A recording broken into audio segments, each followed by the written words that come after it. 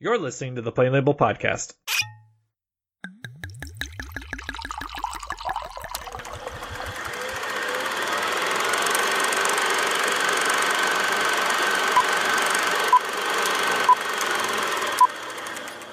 Hello and welcome back to the Plain Label Podcast. I am your host, Eric Williams, and in this episode, we continue our look at writer-director Martin Scorsese with the films New York, New York, and Raging Bull. Here to join me on this theme and in this episode is returning guest, Mr. Benjamin Teed. Hello, thanks, Eric. Before we get into our discussion, I would like to mention that we are proud members of the Deliberate Noise Network. Search Deliberate Noise in your podcast app for more great shows from the network. Mr. Teed, what are you drinking from Jake LaMotta's bar this evening? I ordered from a copper cup. I guess, is it technically a Moscow Mule if it's made with lime? Or does it have to be lime? Yeah, it is a Moscow Mule. As long as it's got ginger beer and and lime, vodka, a shot of each, I guess, and then mostly ginger beer. So I didn't go too crazy. I'm the single parent tonight. I was gonna say you have to be responsible. I have to at least tell the police where my missing child is. Not a lot. It was just one shot. I swear it. It was just one shot. You don't even see it in the blood test. Anyway, that's right. Hi. That's Anyway, what can I do for you? What can I do for you? We didn't ask you any of that information, but thank you for volunteering it. So I am having something fairly similar. It is also vodka, but it is a vodka in a black cherry sparkling water, or hell yeah, whatever it's called. It's not LaCroix. It's like our local grocer's knockoff version of LaCroix. Sweet, basically. Nice. Yeah, I should have had a gin fizz or a slow gin fizz or whatever they called. Whatever was one of the orders that Liza Minnelli was having when Robert De Niro's character was very drunk and or high or whatever he was when they were at that bar and had that very uncomfortable situation. And in real life too, who knows? Yeah. Yeah, we'll talk about that too. So that's what we are going to be talking about. That's what we are drinking. So we're going to go chronologically, of course, and we're going to jump into 1977 with the film New York, New York. It was 1945. The war was over, and the world was falling in love again.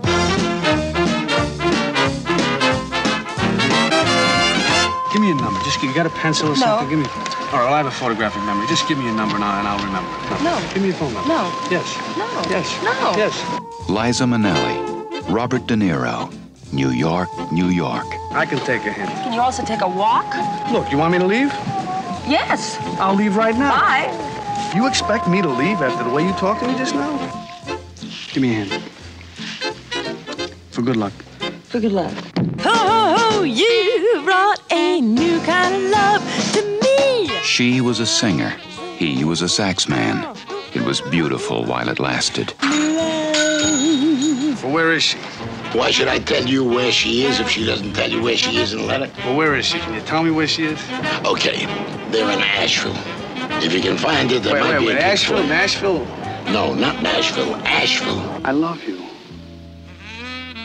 Well, I don't love you. I dig you. I like you a lot, and then, Someday he'll come along, the man I love. That's it. Jimmy, No! Will you marry me? Will you marry me? I love you. Will you marry me? Just you, just me. You do not kick off the band. I kick off the band. You understand? Don't treat me like Don't that. ever do it again. Ever again. Oh. Ever again. Let's go. I'm gonna have a baby. You're gonna what? Have a baby. Did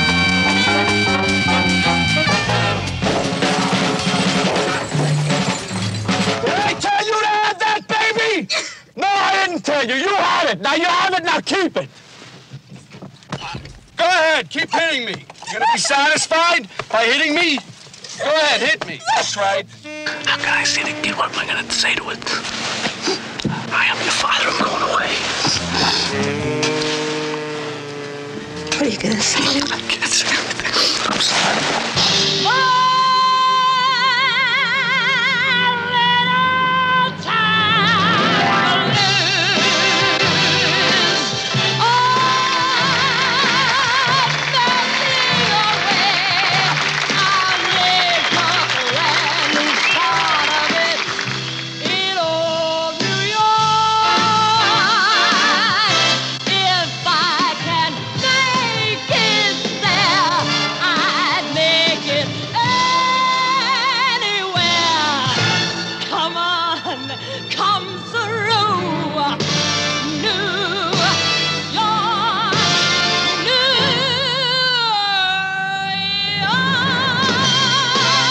A love story is like a song.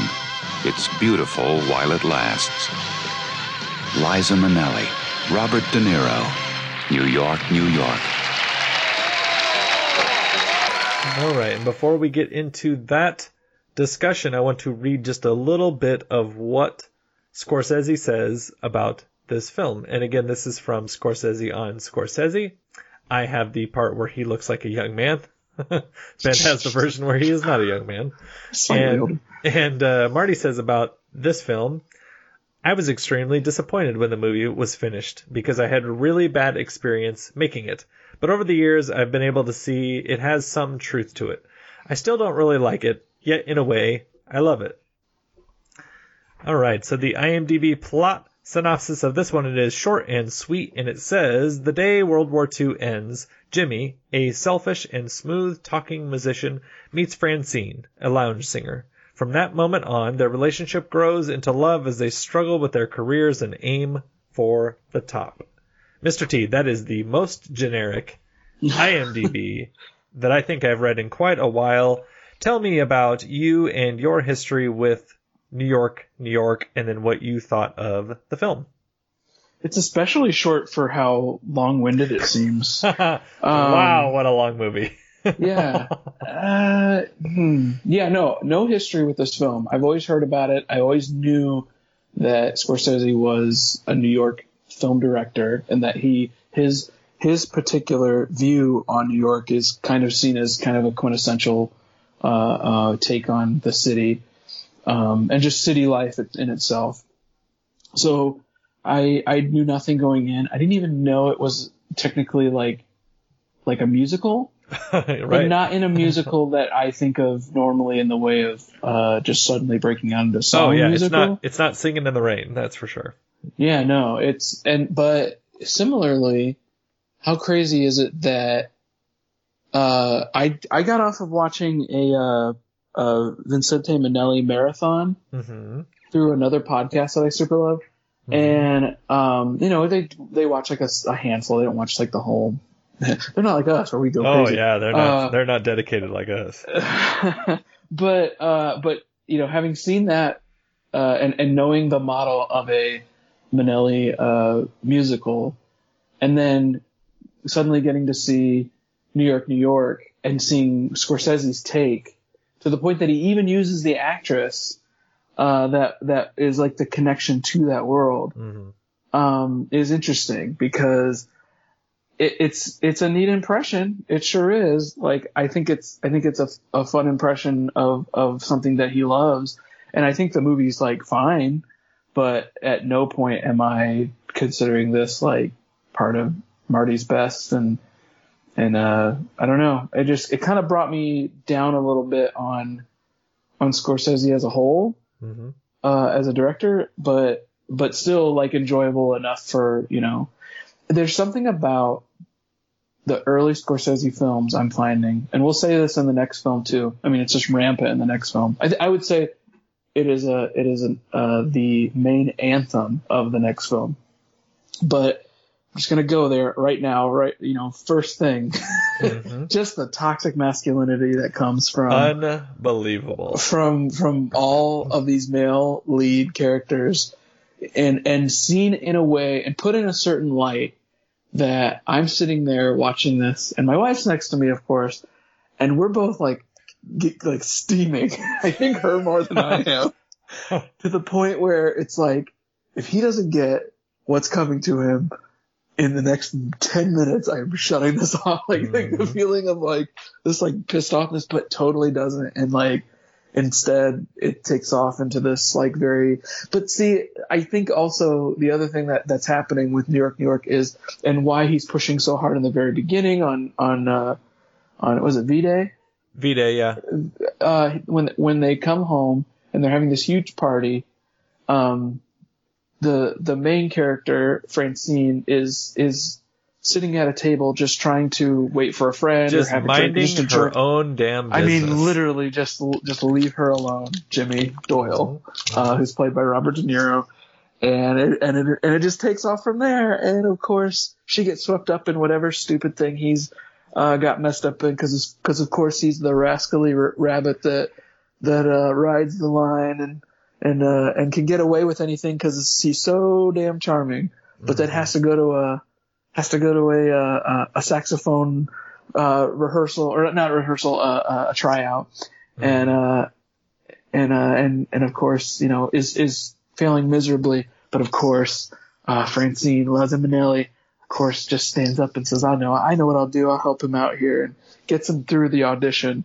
And boy, if they don't have the part and they're got to show up at a certain time, it's a really bad time of night, but man, they're going to do it. They're now the newest duo. That's the most talented thing you could ever see, or something like that. It's like, well, goodness. and their star rises. They start getting more popular, and of course, at this point, Ben, he succeeds and says, "Well, she's just as successful as me."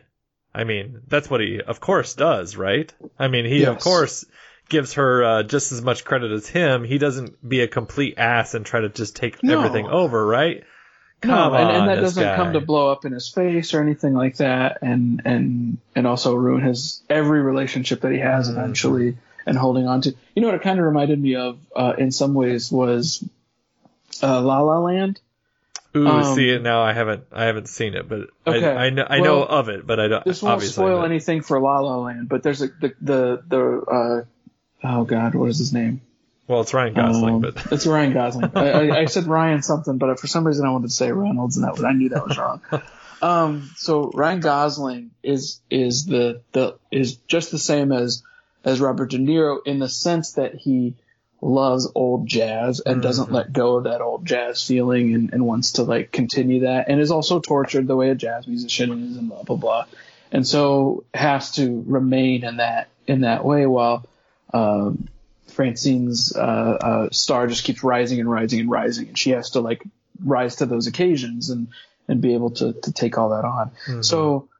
So I guess my first impression coming away from this film was, this was a good impression of one of those old 40s, 50s musicals that I'm sure Marty had to have grown up on, right? And just has an immense love for, and wanted to make one of his own. So how can I possibly, fault a film fan for doing, being able to work on a dream project like that and having the leads be, who they are.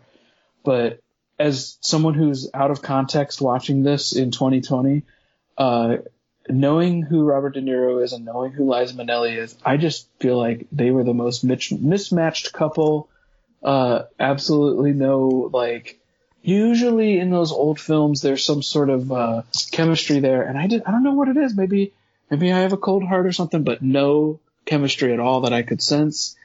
I just knew at some point it was just going to drop. Well, I mean, narratively you can guess that, but at the same time, I feel like that rise, that love, that chase, Robert De Niro as Jimmy was just being annoying.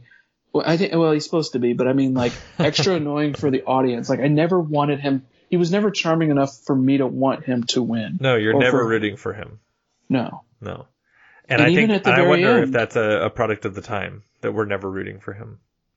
Product of the time, meaning in the 40s or back when this film was made? I think when the film is made, you look back to those times and you're like, oh, he's just a rascal. Look at how much he likes her. It's totally fine that he's completely harassing her.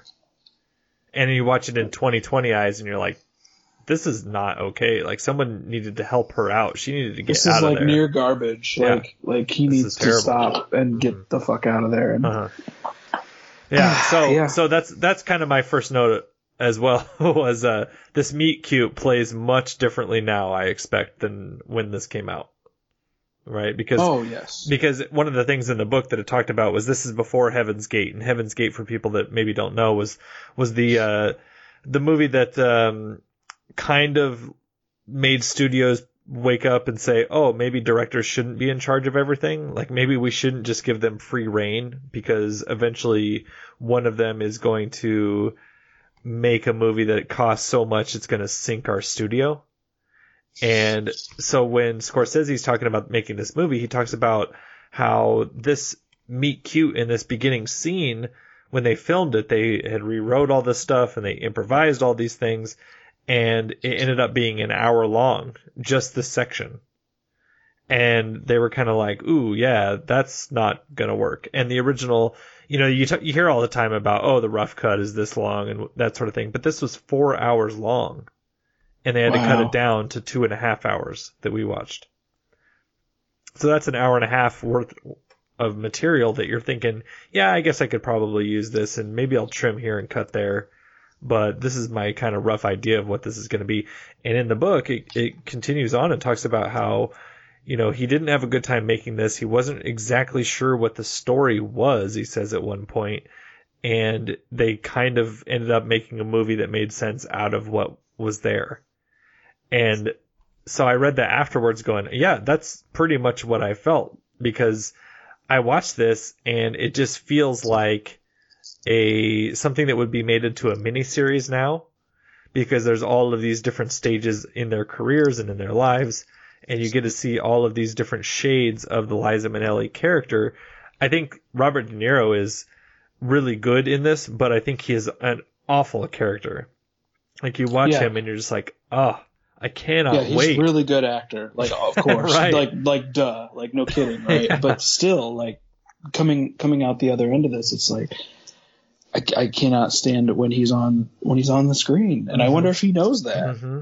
Yeah. And it says, so some of the things early on that were really troubling is at that VJ Day where they're celebrating the end of World War II, and she just asks him, will you go away? And he says, I don't want to go away. I want to stay here and annoy you. And I'm like, God, fuck this guy. I'm like, get out of there. You know, to where I'm like, not angry at her, but just like pleading is sort of like my inner sort of voice watching this. It wouldn't be nearly as bad if, like, we didn't already know people who were like this. Mm-hmm. We've all seen someone like this, but the other thing would be how you can automatically tell the movie wants you to think, oh, that little rascal. Oh yeah, isn't he just a cad? Look at him. He's a good guy. He's just, you know, he's just giving over us the business. It, immediately blah, blah, blah. Over it. Like, and the thing that really frustrates me about his character in general is throughout the film, he's doing all of these things without giving her any clear sign verbally of what he's about to do. Like, she'll give him some grand announcement and he'll just like run off and do something, and she's like, is he pissed? Is he happy? I don't know. Like, she tells him that she's pregnant way down the line, and he doesn't say anything, and he kind of runs up and down the stairs, and she's like, is he upset? And he's like, oh, that's awesome. You know, he's basically saying that's awesome. And she's like, okay, I didn't fucking know. Like, what a way to live. Because she's living in the, like, we're feeling that needles. Same thing. Yeah. We don't know what he's gonna do, because he, you know, and I think that is a strength of De Niro and the ability, and it carries over to the other film too. Travis Bickle in the film before. Mm-hmm. Like, I feel like in general, having that kind of wild card type of thing makes him immensely scarier. Oh yeah, because he's a frightening looking person. Like, he's got that intensity in his face to where you're like, is he violent at all? I don't remember. See, that's how much of an impact New York. Does he get violent? He does. He's driving at one point toward the end of the film, and she's, I believe, like 8 or 9 months pregnant, and he starts yelling at her, and they start having this fight in the car, and she starts hitting him, and he starts like kind of pawing at her, and then they have enough of an argument to where she has her baby. Like, she starts going into labor. Oh God, yeah, that's right. And she's like, you know, swinging either a bag at him or something like that. And I'm like, oh my God, this is uncomfortable to watch. So earlier on, though, it's the only sort of aspects that because I guess just sort of generally, I thought the movie was, I thought it was, I don't know, it was really kind of a mess. Like, I thought that at points I was really kind of with it and was like, oh, okay, this is kind of fun.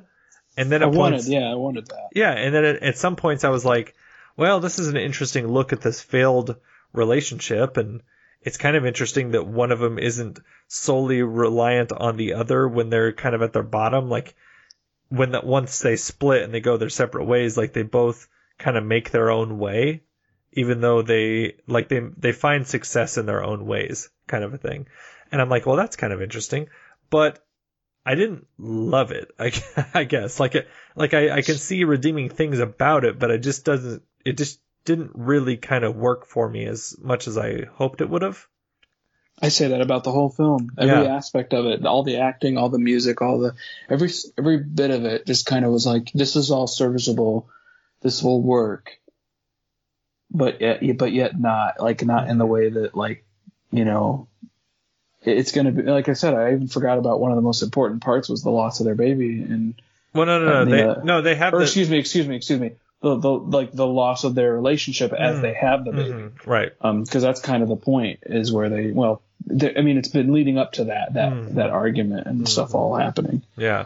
So some of the things that I did think worked really well was when they're sort of toward the beginning, and it's when he's still trying to charm her, and he's got different sort of hotels on the take, where he's got a bill with one hotel, and then he goes and stays at another hotel, and he's got a tab there, kind of a thing, and he's kind of just trying to get what he can out of each of these places, and that's really well done, because that's sort of classic De Niro. Like, he's sort of what we see a lot of in Raging Bull, where he's talking to Pesci and they're just kind of saying the same words over and over, but they're saying it in different intonations. And so he's meaning different things by the same words that he's saying. And so he gets a little bit of that with, like, the hotel clerk. And I think that that's kind of interesting. And then he's running down the hallway or down in the lobby at one point, which made me really laugh. And then you had mentioned earlier, like, once they start doing different auditions and you see her audition for things and him audition for things, and all of that kind of stuff, I thought was fine enough. Like, I thought that was okay. It was some of the things, like the next note here where I put the marriage proposal in quotes, was awful toxic masculinity type stuff. Yes.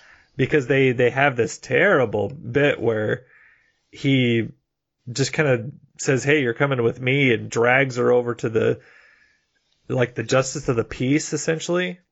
And they go over there and they're like, yeah, we're getting married. We're going to do this.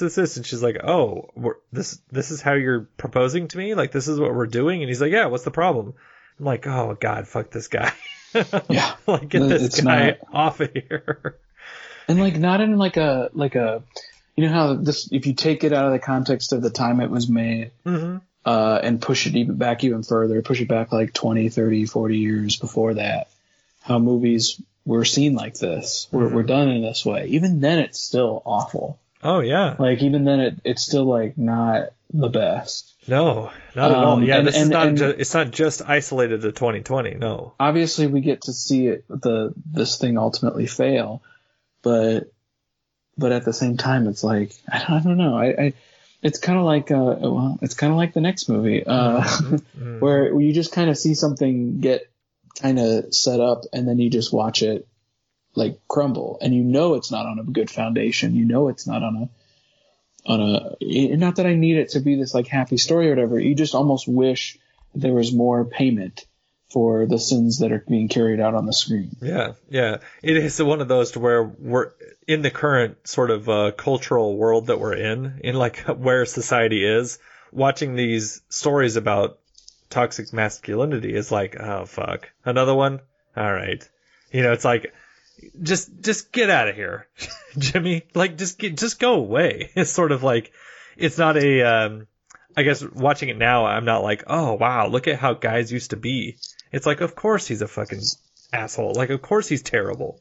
You know, just move along. Like, I just get rid of this person is sort of the, all, you know, with just all the news, and you hear all these terrible things about what's going on in the sort of the horror landscape and the sort of comic book landscape. And there's just all of this terrible sort of masculine everything stuff. Within the past week.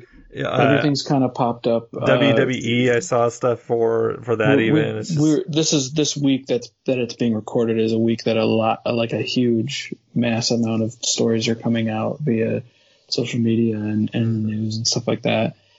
And it's and the other thing is too, you know, we're two white guys growing up in the middle of the country, and we are constantly taught and this isn't, I'm not trying to get on soapbox here or anything like that, because I know that people that listening know, but we're constantly being told when we grow up that pursuit, that thing that Robert De Niro's character is doing in that opening sequence, being persistent. If you don't do that, then it is wrong, or that you're a lesser man, or God forbid, like a homosexual or something like that. Something along those lines. And the only thing that's going to help out these women is men, and men being better. And growing up, having this type of rhetoric and having this type of environment in which I saw that, and that was in some ways culturally expected of me, is, I don't know. It's very like, I'm sure at some point, I of course I can't think of an example, because you just become complacent to that type of stuff. But I almost guarantee you, I am guilty of it in some capacity. Like either I didn't call someone else out for it, or I did it myself. And it takes on a very different light from me seeing this in a film from a celebrated director, as someone who is raising a young white male myself. And so that, I mean, if anything, I want to stamp that out as much as possible, and I want to do my part, but almost like using this film and the next film as an example. Yeah. Do not be like this. Yeah. It just show the younger generation here's what it's like, and like, that's kind of what I think the controversy surrounding even something like Taxi Driver or Joker are, in some ways. There's a bit of like, you don't get to just, because you don't get what you want, or you had a bad day, or you aren't given what you want, doesn't mean you can just take matters into your own hands and start treating strangers and people like objects. Well, I think the part of the point of the next film is to show what a terrible person he was, right? Right. But in this one, I don't know that that's always the point, because like you said, I think that you're supposed to think, oh, what a charming guy for a while. He just really likes her. Look at him continuing to go after her and that sort of thing. But then when we have things like they practice with the band together, and of course, when I see it, I think of Whiplash, right? Like, that's not quite at my tempo. Are you, are you? Oh yeah, that's right. Are you dragging and all that kind of stuff? Are you rushing or are you dragging, Ben? And so when you see that in this instance, they're playing and it's not quite up to the level that they want it to be. And he goes and talks to the drummer, and he goes and talks to another guy, and they kind of get things worked out. And then she's feeding off the same energy that he's giving out, because there kind of looks like they're co-running this band. And she says something to somebody, and in front of the band, he's awful to her. And he basically is like, don't you ever do that in front of the band again. Like, I run the band. And I'm like, oh, no.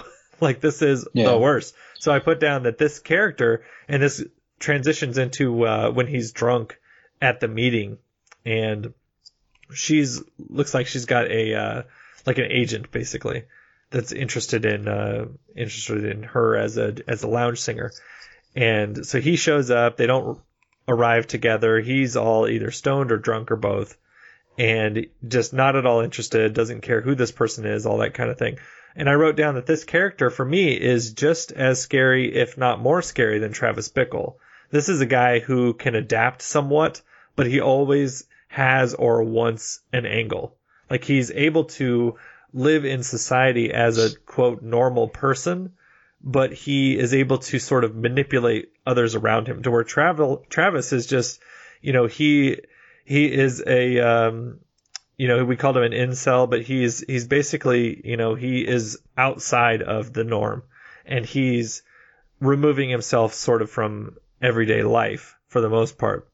Where this guy, he's just in the middle of society and is just the worst. Like, he's just the worst husband. He is unbelievably bad. It's a really good point. Yeah, I was gonna say, because there's more damage that can be done. And like with abusers specifically, you don't, there's no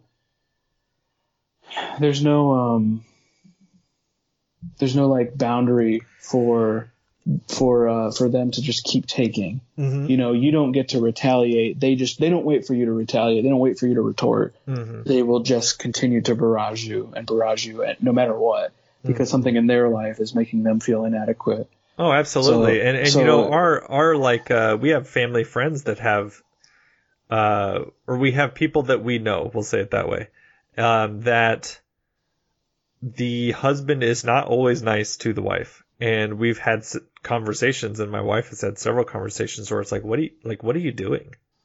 And it's like, oh, well, you know, that was just a one-time thing. Oh, that's this. Yeah, but he's doing this and he's doing this. Yeah, no. Constantly doing it. And it's like, you know, you get kind of in that loop that Liza Minnelli is in this film, to where she is successful and she's talented and she can do all of these things as well as being a mother. And she's able to stand up for herself at times. But when it comes to Jimmy, she just can't do it. Like, she just takes so much before she finally stands up to him. And she's got a lot of things to keep her mind out of that headspace, too. Like, she either has the work or she has her son or something like that. The funny thing is, in real life, she's the one with the real talent. And I actually think in the film, she's the one with the real talent. Mm-hmm. You know, like, for some reason, I don't know, maybe this is prejudice against saxophone players, but seeing him perform a saxophone, I'm sorry, just really wasn't that impressive to me, whereas I could watch Liza Minnelli go through that whole end performance and just be mesmerized by it in the way that I would, like, at the end of Singing in the Rain or something like that, and it was just lovely. Yeah, boy, she was like... singing her ass off. She was singing her ass off. She was like emoting with her face, like I don't think I've ever seen anyone do. Like, she was like, fall far from the tree, man. Yeah, it was like this is a Broadway / like Las Vegas performer just doing what she does, right? Because she is so over the top doing that stuff, because she's playing to the back row. Right? Like, she's not being subtle. She's not trying to be subtle. And then you see De Niro and it's like, well, he's doing the motions, but he's not actually playing that saxophone. So how good could you actually be imitating doing that when you're not actually playing the instrument? I was feeling that overacting or that over emoting from Minnelli for the whole film, which is why it was kind of hard for me to think of her as like a leading lady in this capacity, in this gritty type of, and I wouldn't say gritty, maybe that's the wrong term to use, but like in this world of trying to jump between performance of the stage and singing and performance of like, let's make it real now, where there's this moment, you know, of her, you know, being scared or something like that. Well, so, and see, I know her best. I know her best from Arthur, the Dudley Moore film. Right, yeah. And so I'm just used to her being like a strong, like, take no shit kind of very female New York kind of personality. And so when I see her in this, to where at times she's like, you know, don't touch me, get off me. And you're like, whoa, like, she's got actual authority in her voice, or she tells him to... she seems like it. Yeah, you know, she just seems like she's real strong, but then he just completely overpowers her. And I'm like, ooh, boy. And especially once we get into the second film, it's like, well, just because they're strong doesn't mean that they're strong in each relationship or situation that they're in. So I don't know. This was one that, God, it felt so long to me. Tell me how many times you start and stopped this film. I started it, got extremely tired of it in the very like beginning part of it, and then had to like go back and force myself to finish it. So I only sat down twice. Okay. But and that was probably close for both films. Okay.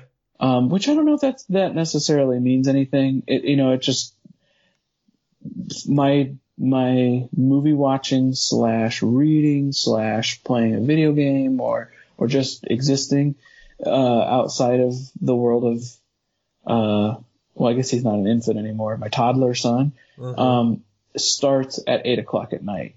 One of the reasons why we're recording at this point for those of you listening. But like that it's like I could either power through in one sitting, like I did with a new film, I actually caught a newer film, with Knives Out, because it's gripping and it's lovely and it's all sorts of stuff, and it takes me straight to the end, and oh my gosh, 2 hours flew by, or it's kind of homework in a way that, like, you know, can be enjoyable at moments, but ultimately doesn't really result in anything substantial for me, or doesn't really move me in a way.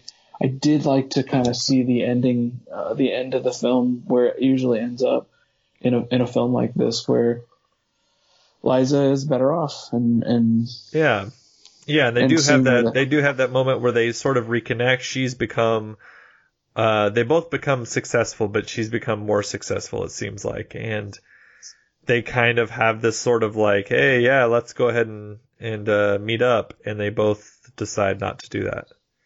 And I was like, well, I would have loved it a lot more if he would have showed up, because he's like, oh, I realized I've been a complete asshole to her this whole time. Maybe I can convince her and we can work on some things. But to have him just be like, you know what, I am also, we're both better off without each other. I'm like, well, the hell with that. Like, you could have used her. She doesn't need you. What happened to the persistent movement, you know, whatever? Almost like you wanted to kind of see him get his due or whatever for that. But I guess the heartache and the problems that he's had and stuff like that, you kind of see it spelled on his face when she's watching him perform. I mean, he's in awe of her, but also I sense a bit of like, she does not need me. Yeah, you know, that's true. She is skyrocketed to a whole new planet than I am. And you know what? The thing is, he's doing his thing. He's on the stage, you know, playing the theaters and stuff like that, and still getting what he can, you know, on the jazz stage and stuff like that. But ultimately, like, that's where he will reside. That's just how it's going to be. Yeah. So not the worst of these. You know, the performances, I think, are entertaining at worst. You know, but not a film that I think I'll really revisit. But it did have some moments earlier on that I was laughing and you know, enjoying him kind of being that scoundrel once he's dealing with the hotel clerks and those sorts of things, where I'm like, oh, okay, I can sort of see the likability coming through here. But it's when those relationships with them together, I'm like, oh God, like, I'm ready for this part to be over. So yeah, I think that's pretty much New York, unless you got anything else to add about that one. No, you said about revisiting. I could probably revisit it, but it's not going to be something that I'm going to be like, hey, we have a free night. Let's just pop in New York. Yeah, you're not going to convince your wife to watch it here. Watch the rest of it or whatever. I went, you know what? I heard this was a romantic comedy. This is about New York. Let's just pop this in. It's like Meet the Fockers, but it's in New York. It's the first scene of him just being persistent. She immediately puts on the phone, or brings up the phone, as if like, I'm not. And then when he still wouldn't quit, she gets up and walks back to the bedroom. She's not in the same room anymore because she couldn't stand it. Yep. She felt like she should leave because Liza Minnelli couldn't. So that's your two steps. Yeah, once she takes that second step and leaves, she's completely out.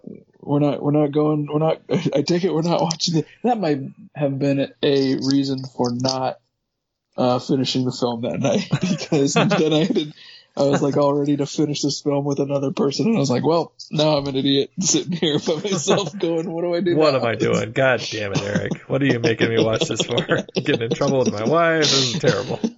All right, well, let's go ahead and move into our second film. It is from 3 years later. It is from 1980. It is the infamous Raging Bull. The Bronx Bull, the Raging Bull. Let's hear for the great Jake LaMotta, ladies and gentlemen. I'm the best. And I can take him more than anybody. You're dead, you're married. Leave the young girls for me. There's no way I'm going down. I don't go down for nobody. What is it with him? Why does he have to make it so hard on himself? If you beat Sugar Ray, you'll get a shot at the title. You feel that way? There's no one else around who wants to fight me. They're all afraid. I've done a lot of bad things, Joey. Maybe it's coming back to me.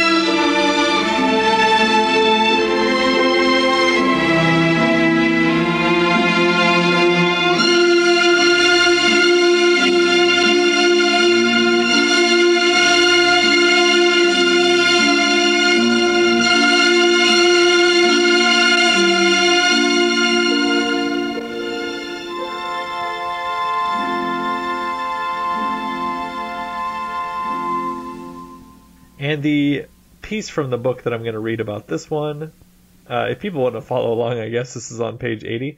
It goes like this. I felt that Jake used everybody to punish himself, especially in the ring. When he fights Sugar Ray Robinson, why does he really take that beating for 15 rounds? Jake himself said he was playing possum. Well, that may be Jake in reality, but Jake on the screen is something else. He takes the punishment for what he feels he's done wrong. And when he's thrown in jail, he's just faced with a wall. And so with the real enemy for the first time, himself. And the IMDb plot synopsis for Raging Bull goes like this. When Jake LaMotta steps into a boxing ring and obliterates his opponent, he's a prize fighter. But when he treats his family and friends the same way, he's a ticking time bomb ready to go off at any moment. Though LaMotta wants his family's love, something always seems to come between them. Perhaps it's his violent bouts of paranoia and jealousy. This kind of rage helped make him a champ, but in real life, he winds up in the ring alone. All right, Mr. T, tell me about you and your experience and history with Raging Bull. Another one that I felt like I should have seen. Oh, come on, Ben. So many years ago, and I've always been told how great it was, and it's been really built up for me. And I remember I had a running joke with this guy at a place I used to work with. Hi, Todd. And I was supposed to let him know when I finally saw it, because I owned it on DVD for forever. It's one of those where I buy a physical copy of it, just never got around to watching it. It always sat in my big DVD chest or whatever, my physical media chest or whatever. It's not doing anything. And so this was finally a reason to break it out and finally get into it. And I liked it more than the last film. Right. Okay, good. Technically so impressive. Yes. Every bit of it was like, man, this is, I would love to learn how this movie was made. Mm-hmm. Narratively, I heard it, well, I know it's based off of, real Jake LaMotta. Mm-hmm. But, and then he wrote a book off of his experiences. And then Robert De Niro, of course, read the book, pressured Marty to make this film. They got the Taxi Driver team back of Paul Schrader coming back. And right. They ended up not going with his script. Yeah, interesting. And instead doing Marty's and someone else's. Marty and Robert De Niro's. Oh, okay. Well, there you go. They're not credited as rewriting it, but this is those two as well as, let's see, Mardick Martin. That's where my confusion lies then, because I'm sitting there going. So then, sorry to kind of finish up my thought here. So ultimately, getting what we get, it's fascinating, but man, is it so much intense craziness just to get. There's no salve in between the thorny spikes that are just being lobbed at the viewer. Who has to endure watching all this abuse for like 90% of the film, I would say. Is it like 20 minutes of the movie? There's only 20 minutes of actual boxing and fighting in it, and the rest is all drama. Yeah. All of that drama from scene to scene to scene, all you're seeing is just a guy shouting about being a baby about something. Mm-hmm. And I'm just going to go ahead and say in the current climate of our world right now, and if you're listening to this now, hopefully it's changed, but maybe not. But, I feel like you can only take so much, because I'm hearing it in the news. Listen, I don't have to tell you who it is in the news. You know who I'm talking about. When I hear about it every single day, and then I come home and I watch this movie, it is so hard to like sit through this stuff and like really enjoy it. So like, I will say I would have loved to see the Schrader version. Especially since I have kind of grown to find out that I love a lot of his stuff, or that I didn't realize that he was involved in, and went, oh, I'd like to see that. There's a torturedness to Schrader that I think would have made it more clear, but I absolutely love. Remember in the earlier films, oh gosh, what's his name? Harvey Keitel holding his hand to the flame. Oh yeah. You know, as a form of like self-torture and self-mutilation or something like that, self-harm. Yep. As a way of paying for his sins. You know, that is what's happening here, and it's interesting, but it surprisingly does not make an impact for me nearly in the way that those other films do. Wow, that is interesting. So that is interesting. So this is the second time I've seen this. Okay. It was a film that when I first kind of stumbled upon it, I already knew who Scorsese was, and I already knew that De Niro had won the Oscar for this film and that kind of thing. And so I was like, oh man, this must be some crazy boxing stuff. And so I figured it was going to be some sort of Rocky-like thing. So I was like, oh, it's like Rocky, but with Robert De Niro. He's going to overcome something. He's going to drive through and beat the odds and win. Yeah, he's going to, talk about the Russia versus the U.S. in a boxing film, Something like that. It's got to be something like that. Greatest American story ever told. That's right. And so when this, when I had watched it originally, I was like, oh boy, this is much different. Like you had mentioned, there's not a lot of boxing, and there's not a lot of really well done boxing either. Like there's a lot of really kind of goofy looking boxing. And to notice that they had gone through all of this shooting, and I get the fact that Scorsese says that he wanted to be inside the ropes instead of outside of the ropes, which most boxing movies do. And so I get that he wants to be right up in there, but some of it, I mean, it strikes me as they're wanting to be realistic, more realistic than like a Rocky. But they're also people just getting just bashed in the face over and over and over, and nothing's happening to them. And I'm like, wait a minute, you can't be so realistic. And then they're just getting smashed, and they're just standing there. They're like not even doing anything. But then you'll have times later on in the film where they'll just be like these outrageous sort of super soaker looking squirts of blood and sweat and everything that just sprays off their faces. And you're just like, what in the hell? So it was very sort of surreal at times. And this time around, I did enjoy the film for what it was. I think that I was able to enjoy this more because I thought that this was damning the main character more than New York, New York.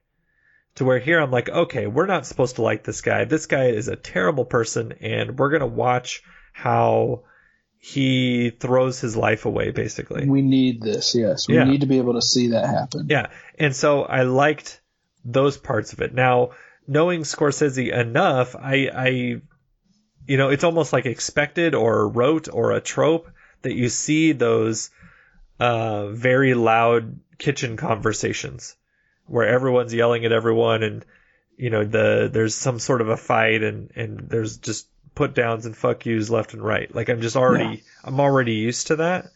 And so when I see it in the past, I'm like, oh, okay, well, this is no big deal. Well, I didn't think of, well, it wasn't always like this in 1980 when this movie came out, at least, on this stage with this kind of a director getting this kind of a acclaim for his film and that sort of thing.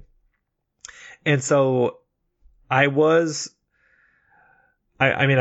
like I have to sort of be impressed at Robert De Niro again because of his willingness to play a terrible person.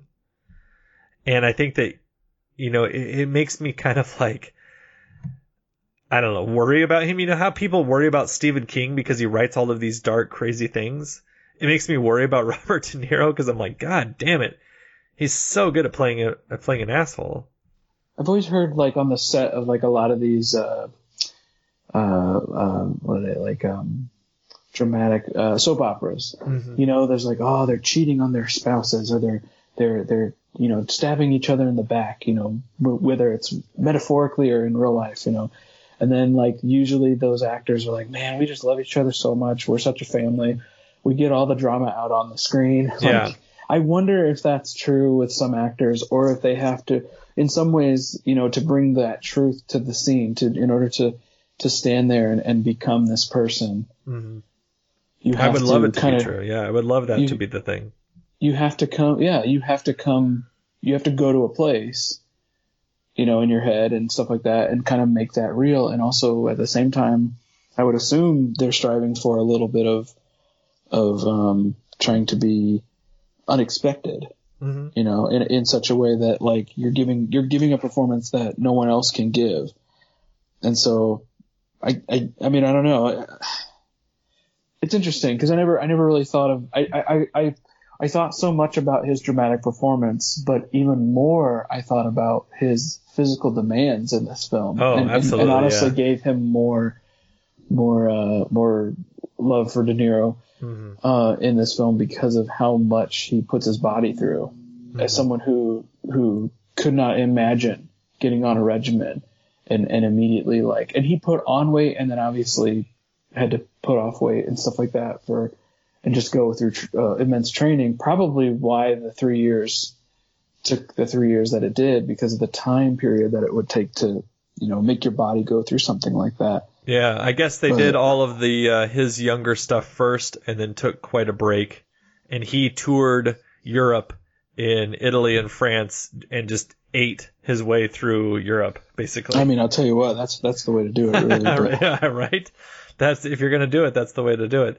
If you're going to put your body at risk, at least actually go through that. Right. And then they talked about when he came back, there was people in the production that were worried about him, thinking, he's gained so much weight. I don't know if he's safe to do this stuff. I don't know if he's okay. I don't know if he's okay to do this. And so he did gain a lot of weight. And it held a record for a while until Vincent D'Onofrio, I believe, for, one of the Vietnam movies. I can't think. Full Metal Jacket. Yeah. Yeah. Oh my gosh, I didn't know that. Yeah.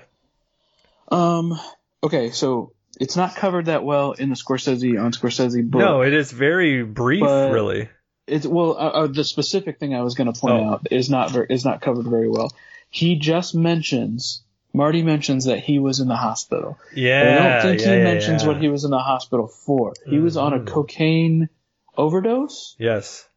And immediately had to start rethinking his life and started to be a little bit more, smarter or whatever. And yeah, this was the last gasp, right? This was the last film he was going to make. He was going to retire, so he's just going to throw it all in this one. He talks about pouring everything in, but he would not have made it had Mr. Bob come in and kind of stand up for him and stand up to him and tell him, you need to make this movie with me. This is what we'll do. Yeah. And I think I do see that effort. I do see the effort of pour yourself into this, commit. Both actors or both talents here, actor and director, have done that here. I see those fingerprints left coming away from this. I just feel like in general, the only thing that I might have an issue with this film is just narratively. I felt like it was such a pummeling experience to be going through scene by scene. I mean, it was literally one scene he would blow up at his brother, then the next scene he would blow up at his wife, then the next scene he would blow up at someone at the club, and it was just there was no letting up, and it's hard, it's tough to get through. It's a gauntlet, and you almost kind of wish that and in some ways he's James Gandolfini, a brilliant actor who gives so many different sides to the character of Tony Soprano. And on that show, I don't know if you've ever seen that show, but I absolutely love that performance. And the loveliness of it is that you get several hours with this character, but it takes the time to show this vulnerableness that is only hinted at in this movie. Someone says something about who was it? It was he admits his small hands to his brother. Him and Joe Pesci were talking about their small hands. Yeah, he talks to his brother about it, and it's this one moment that he decides to show weakness, but he shows it to someone who is holding out for him. He is there to help him, and will do whatever he can to make sure that his brother succeeds because he has a vested interest, not just because it's his brother, but also it's kind of his job to kind of be a manager or trainer a little bit or whatever. Yeah. And so it's kind of fascinating to watch that moment. I wanted more moments where he kind of either has to go to like in Sopranos, there's therapy sessions for Tony. Yeah. And in those moments he's allowed to be this, like, he's a baby most of the time, but for the most part, he has to let his guard down and become vulnerable. And in that moment, I can see the human. And almost there's no point in any of this where you see a human except for when he starts to show the weakness of getting hit. Because even in the moments where he's defeated, and he purposely gets defeated in this. Yeah, well, that is the point. But I guess, what do you think of this? So when he actually decides to lose the fight and he throws it, and then he's in that locker room later and he's crying, it's because he feels like he's less of a man, not because feels like he's made a mistake. So it's not like, it just feels like his pride is hurt rather than, I just wasn't good enough, or I trained so hard for this, or, something like that. He failed. The bell rang, and he's got this big puffy face. Oh, it's so disturbing. Like how his eyes are so swollen. And he goes over to it's Sugar Ray, right? Yeah, Sugar Ray Robinson is when he loses in a real fight, yeah. No, but is that the one he goes down in on purpose? No, the one he throws is when he's just standing there, and then he just they call a technical knockout because he won't he basically doesn't fight back. Okay, that's what it is. Okay. Yeah. He sits there and goes, I want you to know I was still standing.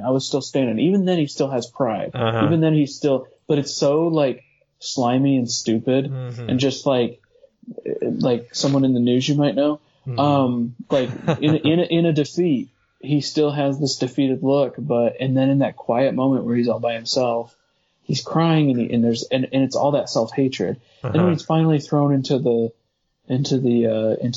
jail later, he's punching the wall and crying and stuff like that, and it's pitiful. But I almost wish there was like a step in between that, like in that same way that he talks about his hands. Like I just feel like placing that perfect like balance within there, so it wasn't so like both ends of the scale are so like heavy with extremists. Well, I don't think there's a lot of room for subtlety in this film. Right? They're just telling you all of the emotions. Like it's not a film where you have to, or you don't have to dig too much. Maybe that's kind of my trouble. I'm kind of feel like I notoriously do not like heavy-handedness. I don't know. I'm sitting down. I'm ready to do the work. I want to figure out what is being communicated to me on screen. And when it is this like black and white, I mean, the film is literally black and white, but like being able to see that, it makes me go, no. There's what else are you trying to tell me? Usually if it's obvious to me, and usually if it is heavy-handedness, I usually start to think, and this is just normal times for me, sitting in the movie theater, sitting at home. What am I missing? If it's being so obvious, this can't just be all that there is. Yeah, there's got to be more that I'm not getting. There's got to be more, because I am not that smart. Blah blah blah. I sit there and I think that no. The self-loathing washes over, and you're like. And then when the movie ends, I find a quiet room to sit in, and I sob while biting on my. Yeah. I bang my head against the wall, and it's fine. Yeah. Oh man, all the holes around this place.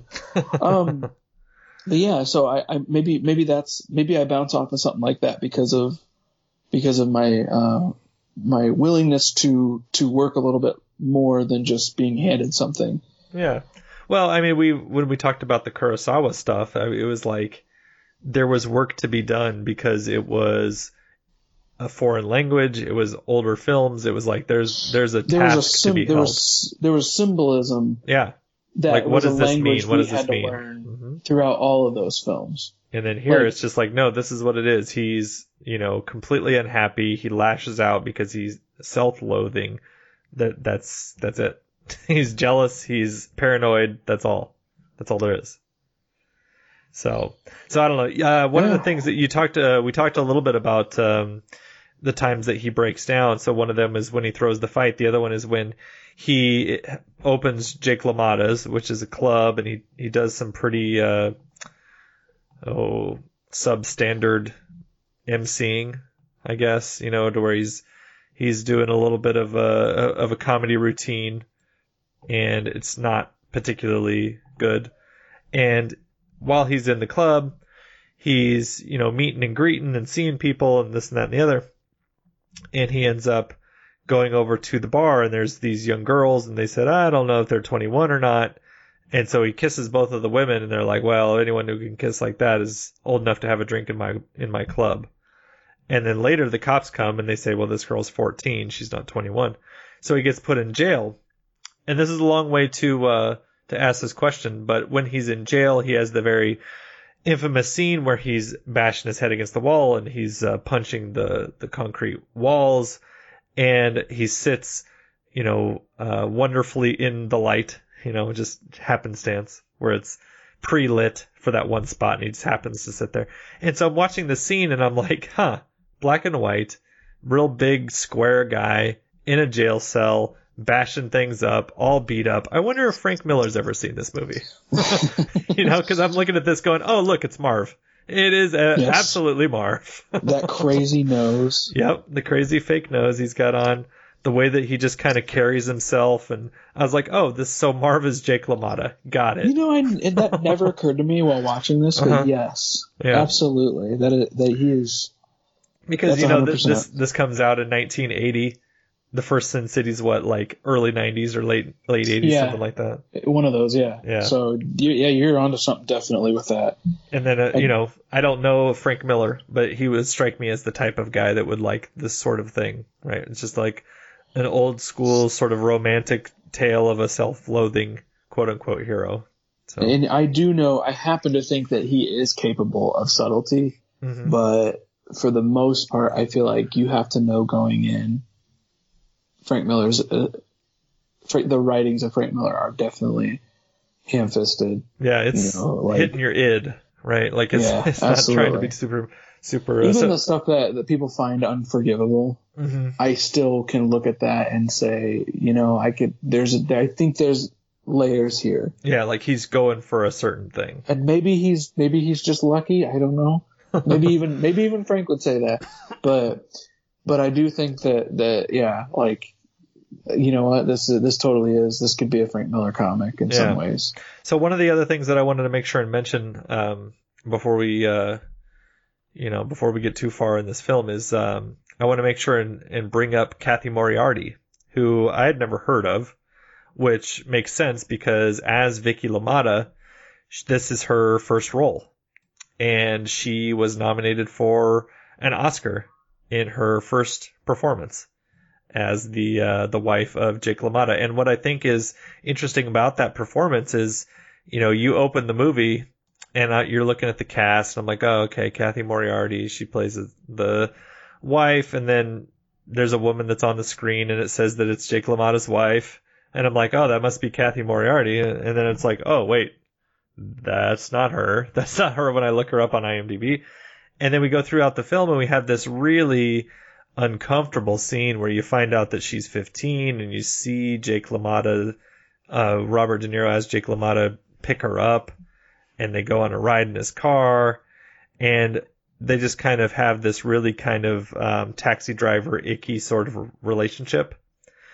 And when I'm watching it, I'm like, God, something about the way that Moriarty is doing this role is something about it is really sticking with me. And what I like about it is she's doing what Liza Minnelli was doing in New York, New York, to where she is a real strong woman that sort of exudes strength, but she kind of keeps everything under wraps. Like she's not prone to outbursts, and she's like not prone to overtly loving sort of, like she's not real affectionate either around other people. Like she's just very kind of cold and closed off. And then when she has to sort of stand up for herself, she like tries her best but can't really overcome the Robert De Niro character sort of a thing. And I was like, oh, that's sort of like what Liza Minnelli's doing, except Liza Minnelli is exactly on the opposite side when it comes to the warmth that she shows everybody and that kind of thing. So I was like, oh, it's just two different sides of the same type of personality is kind of what I got from watching this. And I thought that she was really good for somebody that I had never heard of. I was like, wow, she's really got this sort of distant kind of thing going, because she's not hanging on every word that he says. She's not sort of doting and like, oh, I need Jake, what are you doing? You know, she doesn't need him at all. And that drives him crazy because he just assumes that means she's sleeping with someone else and that she's, you know, just throwing his, you know, just doing whatever she wants and making him look bad. And he just knows that that's the case. And so I just thought that was interesting.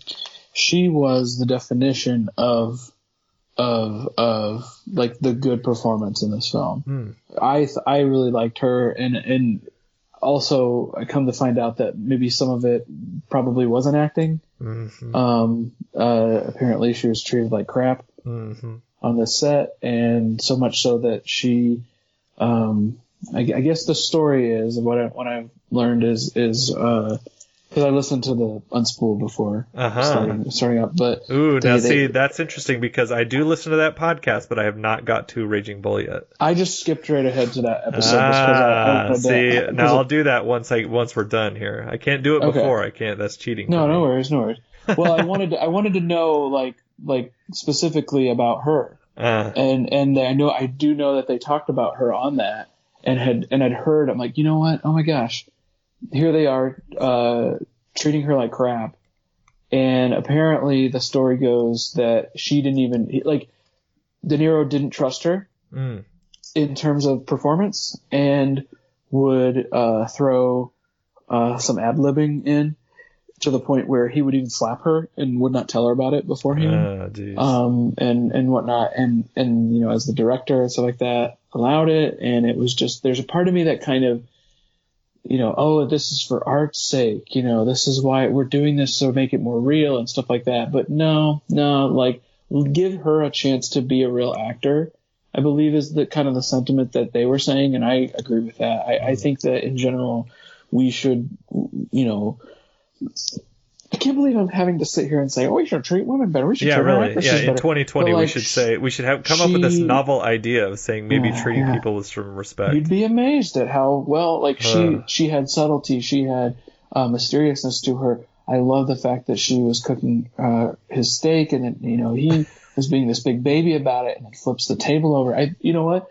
I want to say the same thing that happened in Raging Bull was the same thing that happened in New York. She flips over he flips over that table with that steak that she just set down. My wife goes, well, I'm done. Like, I think that was his first wife, actually, that he does that too. Oh, excuse me. Okay. Yeah. Oh, that's right. But it's still his wife. You know, it's right. Yeah. But yeah, no, there's a bit of that just makes me like kind of, you know, oh man, what a great performance. And then ultimately you find out that behind the scenes, actually she was treated like crap.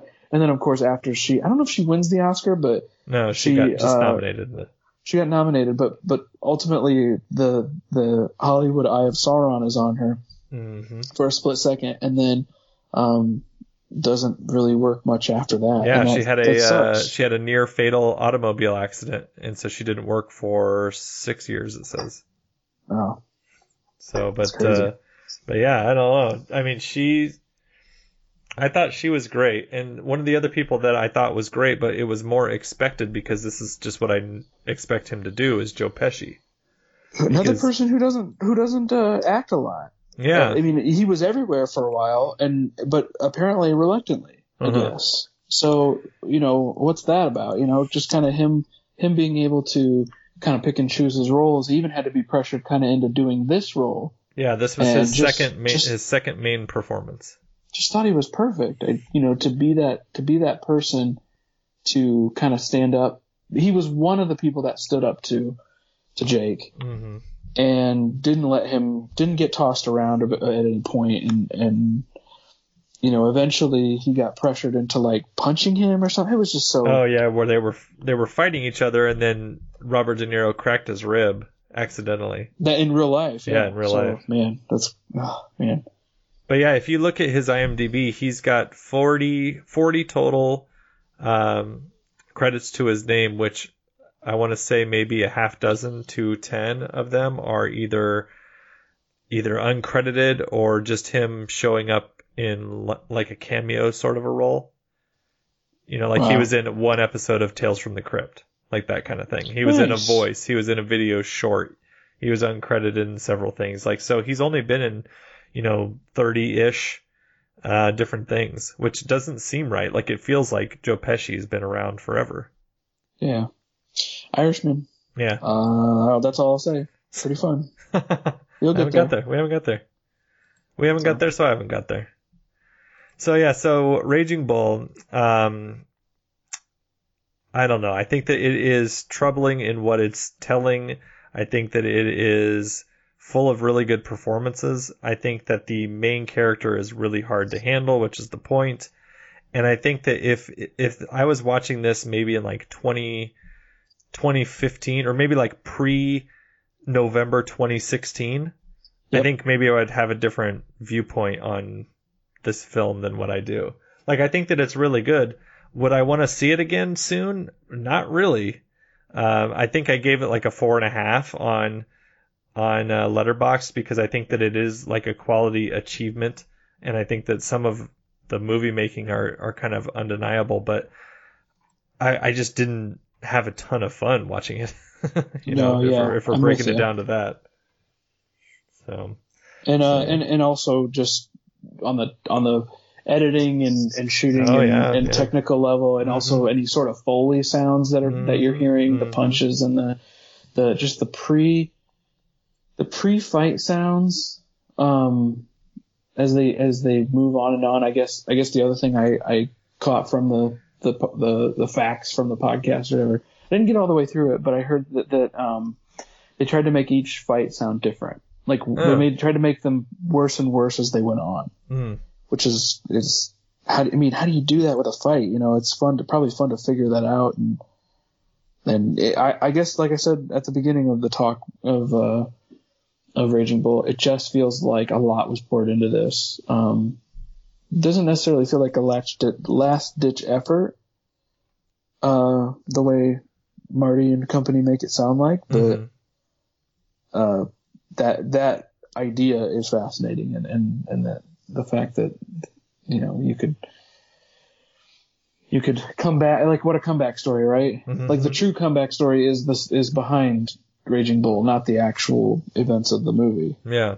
So, yeah, I mean, from Scorsese nearly being out of movies to making this and having another, because he did well with 2 films ago with Taxi Driver, and then New York wasn't as much of a hit as they had hoped.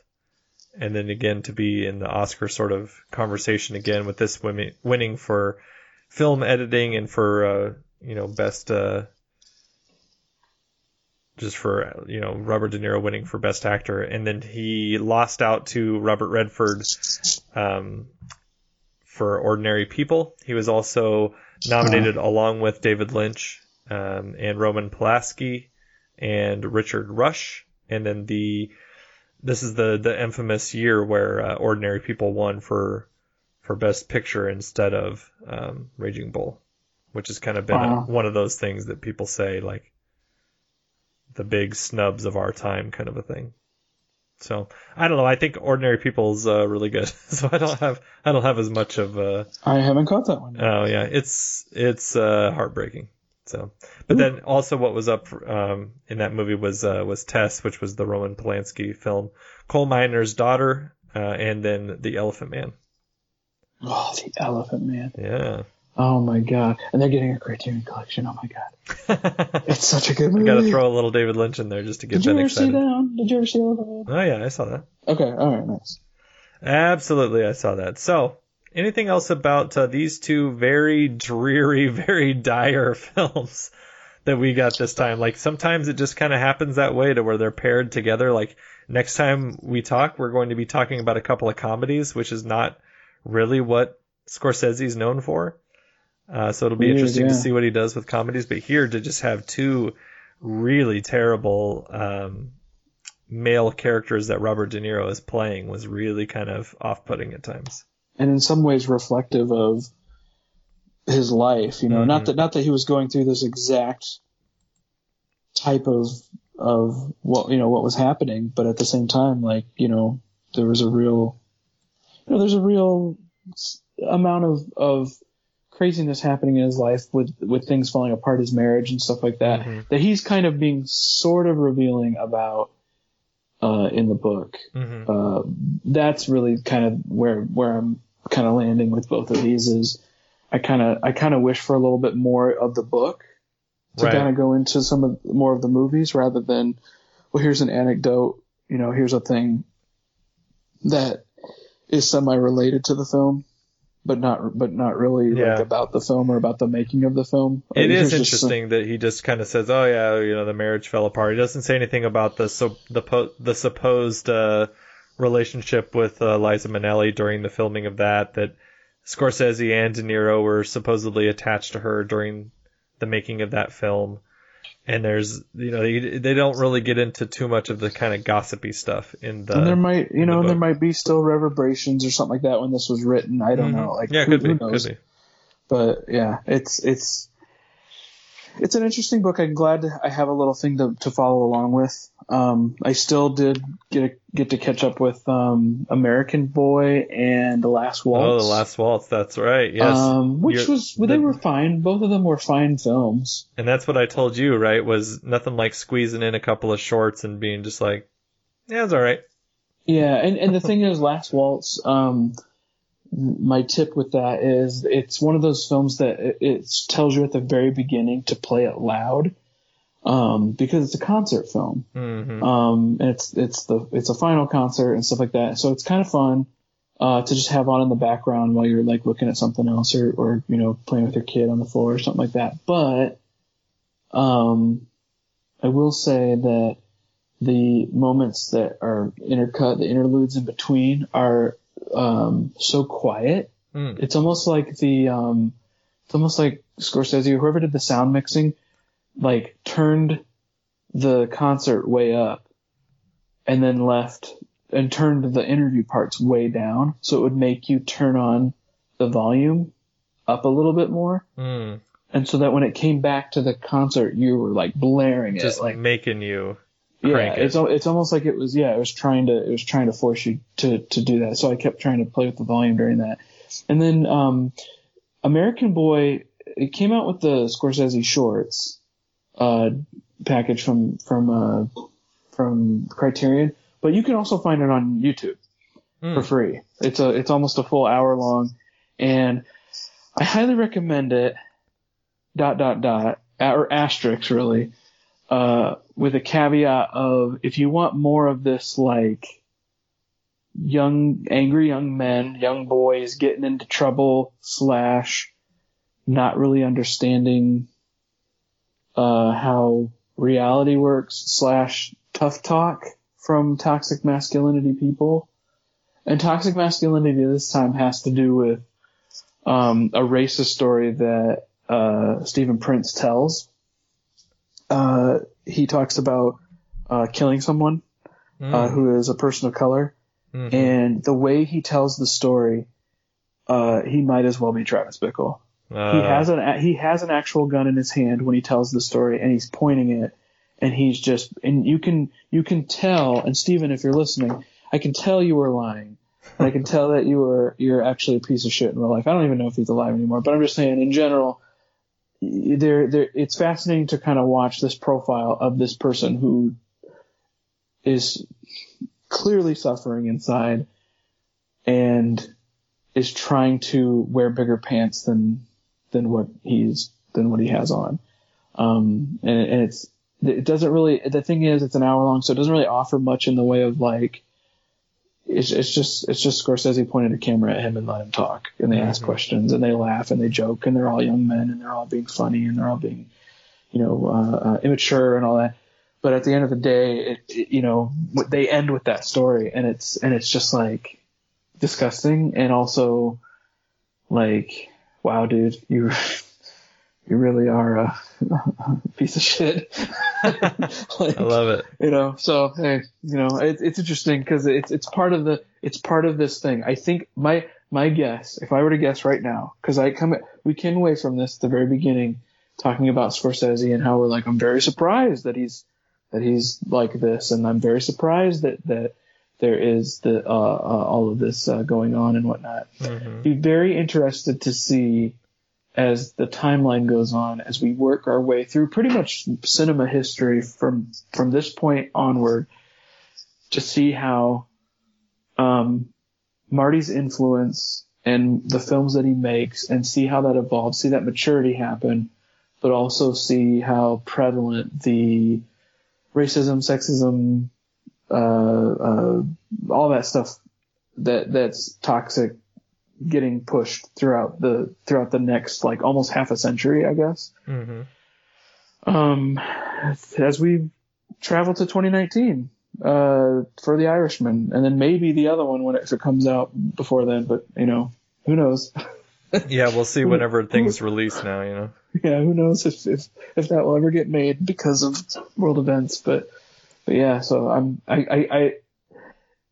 it's interesting because you could kind of see that happening with Gilliam, you know, as he grew and grew, he kind of cared less and less about the studio system and whatnot. And I don't know if you see an embrace or what. I'm fascinated to see that. I can't wait to continue on. So yeah. We got 2 more for this next. Yeah, 2 more for this burst of shows that'll be released. Yeah. Did we say what those are? We haven't yet. Okay. So I guess I guess that pretty much wraps us up. So if you have any comments, suggestions, or movies that you'd like to hear us talk about, you could email us at plainlabelpodcast@gmail.com. If you wanted to go the Twitter route, you could follow the show. Our Twitter handle is @plainlabelpod, where you could follow me over there as well. I'm at EricWilliams79. We also have an Instagram account. Just search for Plain Label Podcast and you'll find us over there. And if you wanted to help out the show a little bit, you could check out our show notes where you'll find the link to our Amazon wish list. And over there, I've got a bunch of different movie-related things that I don't necessarily need, but I would like to have. If you want to buy them for me, that would be awesome. So I do want to thank Ben for coming on once again. If people wanted to hear more from you or get in touch with you, where could they do that? I am at Ben Teed. That is where I am posting my Letterboxd star reviews finally, because I am off of Facebook. That's right. I love it. I love it. Viva la revolucion. Viva la fuck Mark Zuckerberg. Anyways, hi. That's right. That is right. So yes, you can. So thank you for listening, and you can join Ben and I next week for a discussion of our last group of this first sort of part, this first part of Martin Scorsese, and where you can join us for the films The King of Comedy and After Hours.